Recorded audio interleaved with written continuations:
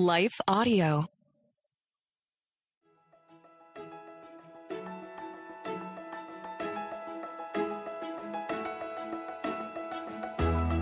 Hello, and welcome to the Daily Bible Podcast with Trisha and Michelle. We're just two friends reading through the Bible chronologically and encouraging you to do the same. You can follow us on Instagram and Facebook, Daily Bible Podcast, or go to our website, dailybiblepodcast.net. We are going through the one-year chronological Bible, and we have links for that in our show notes and also at our website. Also, it's not too late to start. Join us. Click subscribe to the podcast, share it with a friend, join us in our community group, which is over on Facebook. We love to connect with you. We love that we are doing this as a community. So introduce yourself, friend. If you're in a community group, we want to know more about you. Mm-hmm. Yep, we do. Introduce yourself and also hit share at whatever podcast platform that you're on, or if you're watching us on YouTube, hit the share button and share it with a friend and ask your friend, hey, would you help hold me accountable? And I'll hold you accountable. Let's read through the Bible this year together. So share. Sharing is caring, my friends. Okay, so today we are reading Job 5, Job 6, and Job 7. And yesterday, we read how Job lost everything except his life and his wife. And even his life, his health was pretty bad. Yeah. His three friends traveled with him. His three friends traveled to be with him. And they are Eliphaz, Bildad, and Zophar. And then we saw Job giving his first speech, Eliphaz responding to him. And today, Eliphaz continues. And I've got to say, I really wish we could hear Eliphaz's tone. Because I can hear myself saying these things to a friend in pain. And I cringe. Yeah. And Eliphaz is trying to remind his friend that God is amazing. He gives prosperity to the poor and he protects those who suffer. So go to him in your grief, he says. Present your case to God. And Eliphaz also lets Job know that what he's experiencing, it could be discipline from God. I have said that. I've even heard that. And he says, hey, consider the joy of those corrected by God when you sin. Like everything Eliphaz says is true and right, but it's not helpful. And also, he's talking to a man who, don't you remember yesterday we read that Job was blameless. Like Job was like Noah. And so Eliphaz is saying these things. And then Job responds and he asks why he can't complain. Like I just had everything ripped out from under me. Why? He says, don't people complain about unsalted food? Does anyone want tasteless white of an egg? And Job continues pleading his case to his friends and defending his questioning, and finally says, stop assuming my guilt, for I have done no wrong. Do you think I am lying? Don't I know the difference between right and wrong? And then Job turns to God and he cries out. And Job is gut-wrenchingly honest here. He's honest in the limited space of time that he has had in his life. And he asks, oh God, remember that my life is but a breath and will I never again feel happiness? I cannot keep from speaking. I must express my anguish. My bitter soul must complain. And Job continues pleading with God and ends with, could you just fix this, God? Just forgive me. If I have sinned, just forgive me and take away my guilt. I love that part that you brought up about don't people complain about unsalted food or the taste? Because, so we have had friends that have lost their son and it stinks. This is horrible. You should not have to bury a 16-year-old. And I think it's okay to say this is really bad. This is a bad situation without we complain again if we're stuck in traffic. It stinks to be stuck in traffic, but it stinks even more to lose a child. And I could see what Job was seeing here through the hard stuff of the year. Not that we should curse God, but I think it is hard. It's hard things that we're facing. And I think when people complain about traffic, we don't be like, oh, you shouldn't be complaining. You're saying God's not in control. Right. But then when they're saying this is a really bad situation, you lost a child or whatever. Job lost all his children. It's a bad situation. So I love that these are real conversations. These are real conversations that we have. And just a reminder also from yesterday about the book of Job being poetry. Yeah. As a writer, I love discovering the literary devices in these passages. For example, the part where it says, from 6 disasters he will rescue you, even in the 7th he will keep you from evil. And that was Job 5:19. It's an idiom. And the Hebrew idiom fixes is on a certain number. So here it's 6, and then it calls attention to something important. So even the 7th, again, we learned when you're talking about Revelation last month, 7 is a sacred and perfect number. And it basically means that God will rescue you from all possible trouble. So it says even 7, that means God. Again, the Hebrew reader would have understand that. It's also chapter 7 is a balanced poem comprising of 3 parts, and each bracketed by an opening statement of the cue and condition, and then a closing cry out to God. So I love that there's so much here as we continue to dig through things. Yeah. There's the emotion, there's the poetry, there's the layers, there's like the meaning of the number 7 that we've learned from last year. Like it's just layer upon layer, and we could just go through these layers of just these chapters and find out so much more. It's just beautiful. It is. It really is beautiful. And one thing that I'm seeing here is that these men, they are knowledgeable men. These are wise men. They know God. They know his ways. They know the world. They know how things work and how things run. Like these are educated, wise men. But in that, we're also seeing that they're wise, but maybe they don't know how to come alongside and sympathize and empathize. Yeah, but they're wise men. They're knowledgeable. They know God. We can see that. I started reading a book last night as I'm trying to go to sleep. But it was about the elements of science that are in the book of Job.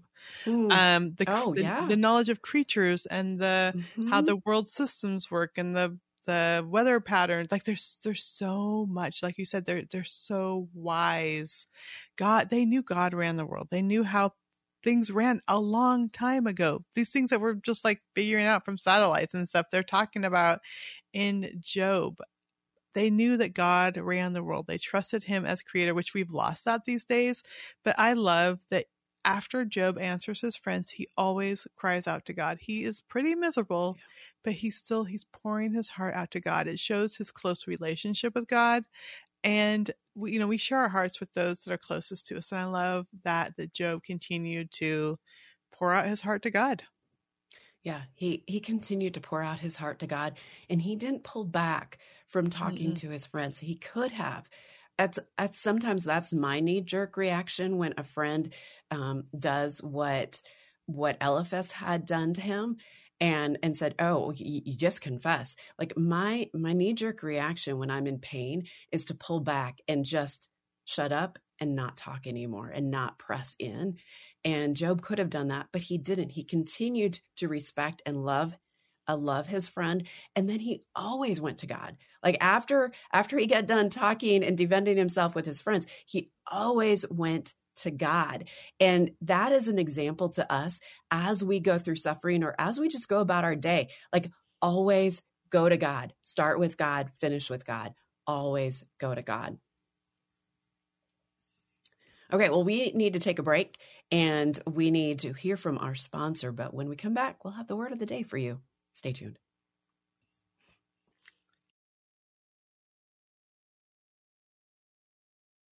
Okay, the word of the day is plea. So plea. So plea stresses argument or appeal for understanding, sympathy, or mercy. So, sometimes we're just like Job's friends. We want to offer comfort, yet occasionally the words tumble out all wrong. And we've had those moments when our attempts to help end up more like stumbles in a conversation. Like Job was wanting, he had a plea. He wanted people to understand. He needed sympathy and mercy. And sometimes his pleas by his friends, they were maybe thinking what they were going to say instead of truly listening to him. I think sometimes we do that. We're like planning ahead what we're going to say instead of truly hearing what the person is saying.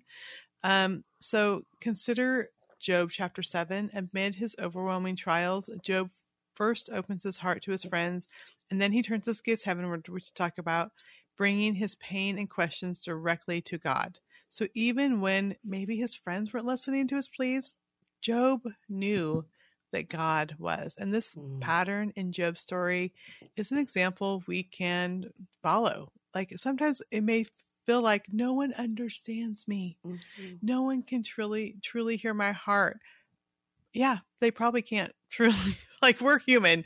But we can take those things and we can lay them before God, and we know that he cares. And, you know, what does this mean in our daily lives? In the midst of our struggles, we can look up to God. We can talk to God. Like he's our ultimate confidant. He's the one who listens with infinite compassion and understanding. It's like having a heartfelt conversation with a friend who knows us better than we know ourselves. Because sometimes like that still small voice will be like, well, you kind of like need to do this, or maybe you should confess this, or maybe, you know, like God will speak to our hearts of the things that we need to do in a gentle and kind and loving way. Because God also sees beyond our words and looks into the depths of our souls, and he can see the struggle. He knows what's going on deep within us.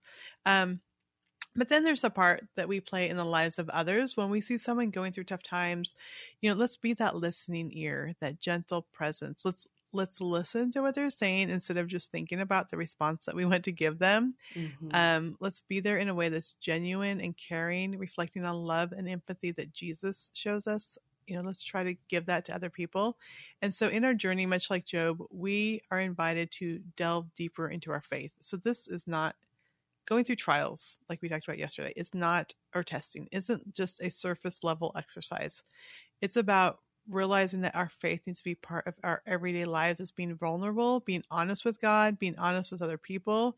And that's where we really grow deeper. When we are with friends, going through the hard things with them, that's where the deepest friendships are built, even though it's not fun.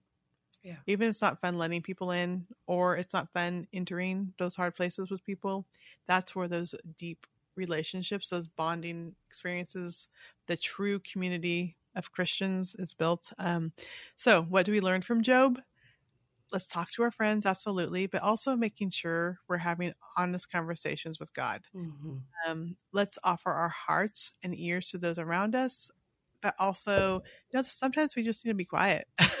And also just know that we can be real and we can be authentic with other people and with God. But it's taking that wisdom and knowing when we should say something and when we should not say something, when we should pray for them, when we should offer advice, when should we just sit quiet. Like God will guide us, but don't be afraid to enter those places with people. Definitely don't be afraid to enter those places with God. Right. Right. You know, Job has gone through such incredible suffering. He has lost so much, and he is being quickly schooled in how to walk through tragedy gracefully. And boy, is that hard. And today we see him pleading with God, just forgive my sin, take away my guilt, because he knows that God can quickly make things right. Like he knows that things can change in an instant. Like God can do that. And in his plea today, we see again him questioning God. Why? Why, God? Owen Anderson, a theologian, wrote a commentary on the book on the book of Job. And listen to what he says. All Job has known about God, he still believes. But God's inexplicable ways have his mind perplexed to the breaking point. Job is in the right, but he does not know that God is watching with silent compassion and admiration until the test is fully done and it's time to state his approval publicly. So, friend, here's my words to you. If you are walking through a storm, if you are walking through a test, know that even if God is silent, he is watching. He is watching. And in his watching, he will not let anything more happen to you than what he has already deemed. Like, you are safe. You're safe in the shelter of his wings. You may not feel it right now, but you are safer there than anywhere else you could be today. Wow. I was just thinking, so we talked about all this last year, but a lot has happened this last year. Yes. Like it's almost as we were given opportunity to apply what we had been talking about. Right. We had to plea for God's help. We saw the testing, but we also saw that we turned to God, we turned to each other. It's like when we talk about being the hands and feet of Jesus, we can do that. Right. But hard things are going to happen anyway. So the choice is either to lean into others, to lean into God, to become the hands and feet of Jesus, or to try to struggle alone. And so last year, Michelle, we had no idea all the things that would be happening as we discussed this. And I can say for sure that it's truer now than even when we discussed it last year, because we've walked through these things with each other, with God, with other friends, which is pretty amazing. So it is very amazing. It's amazing knowing that things that we have walked through, we can still hold our head up. Mm-hmm. We know we are so much safer. We know that we are so much, I hate to say it, happier, but we are. We're happier when we are in his presence, walking with him, relying on him, plowing into him. And Job, in his pain, he would rather be in his pain with God. Even if God was silent, he would rather be in his pain with God than outside and not have God anywhere around. That's why we'll see as we continue. He just kept turning to God over and over and over again. Yeah. So Michelle, would you pray for us today? Yeah.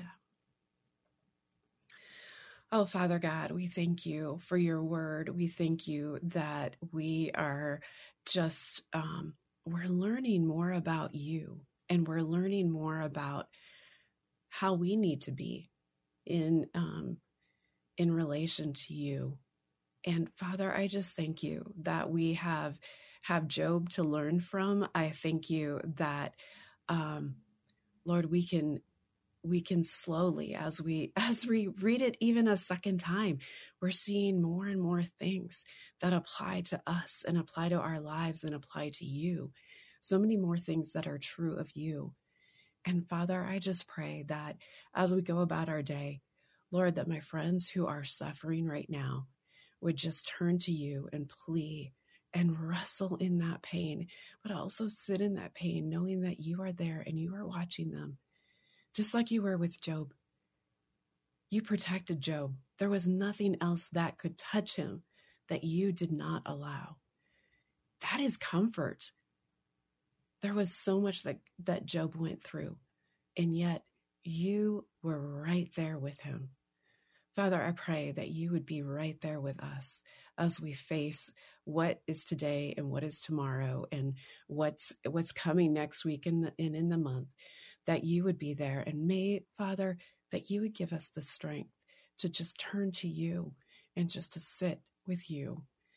I pray, Father, that we would complain like Job, that we would plea like Job.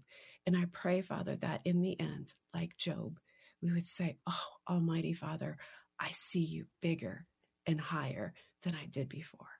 We thank you, Father. In your name we pray. Amen. Amen.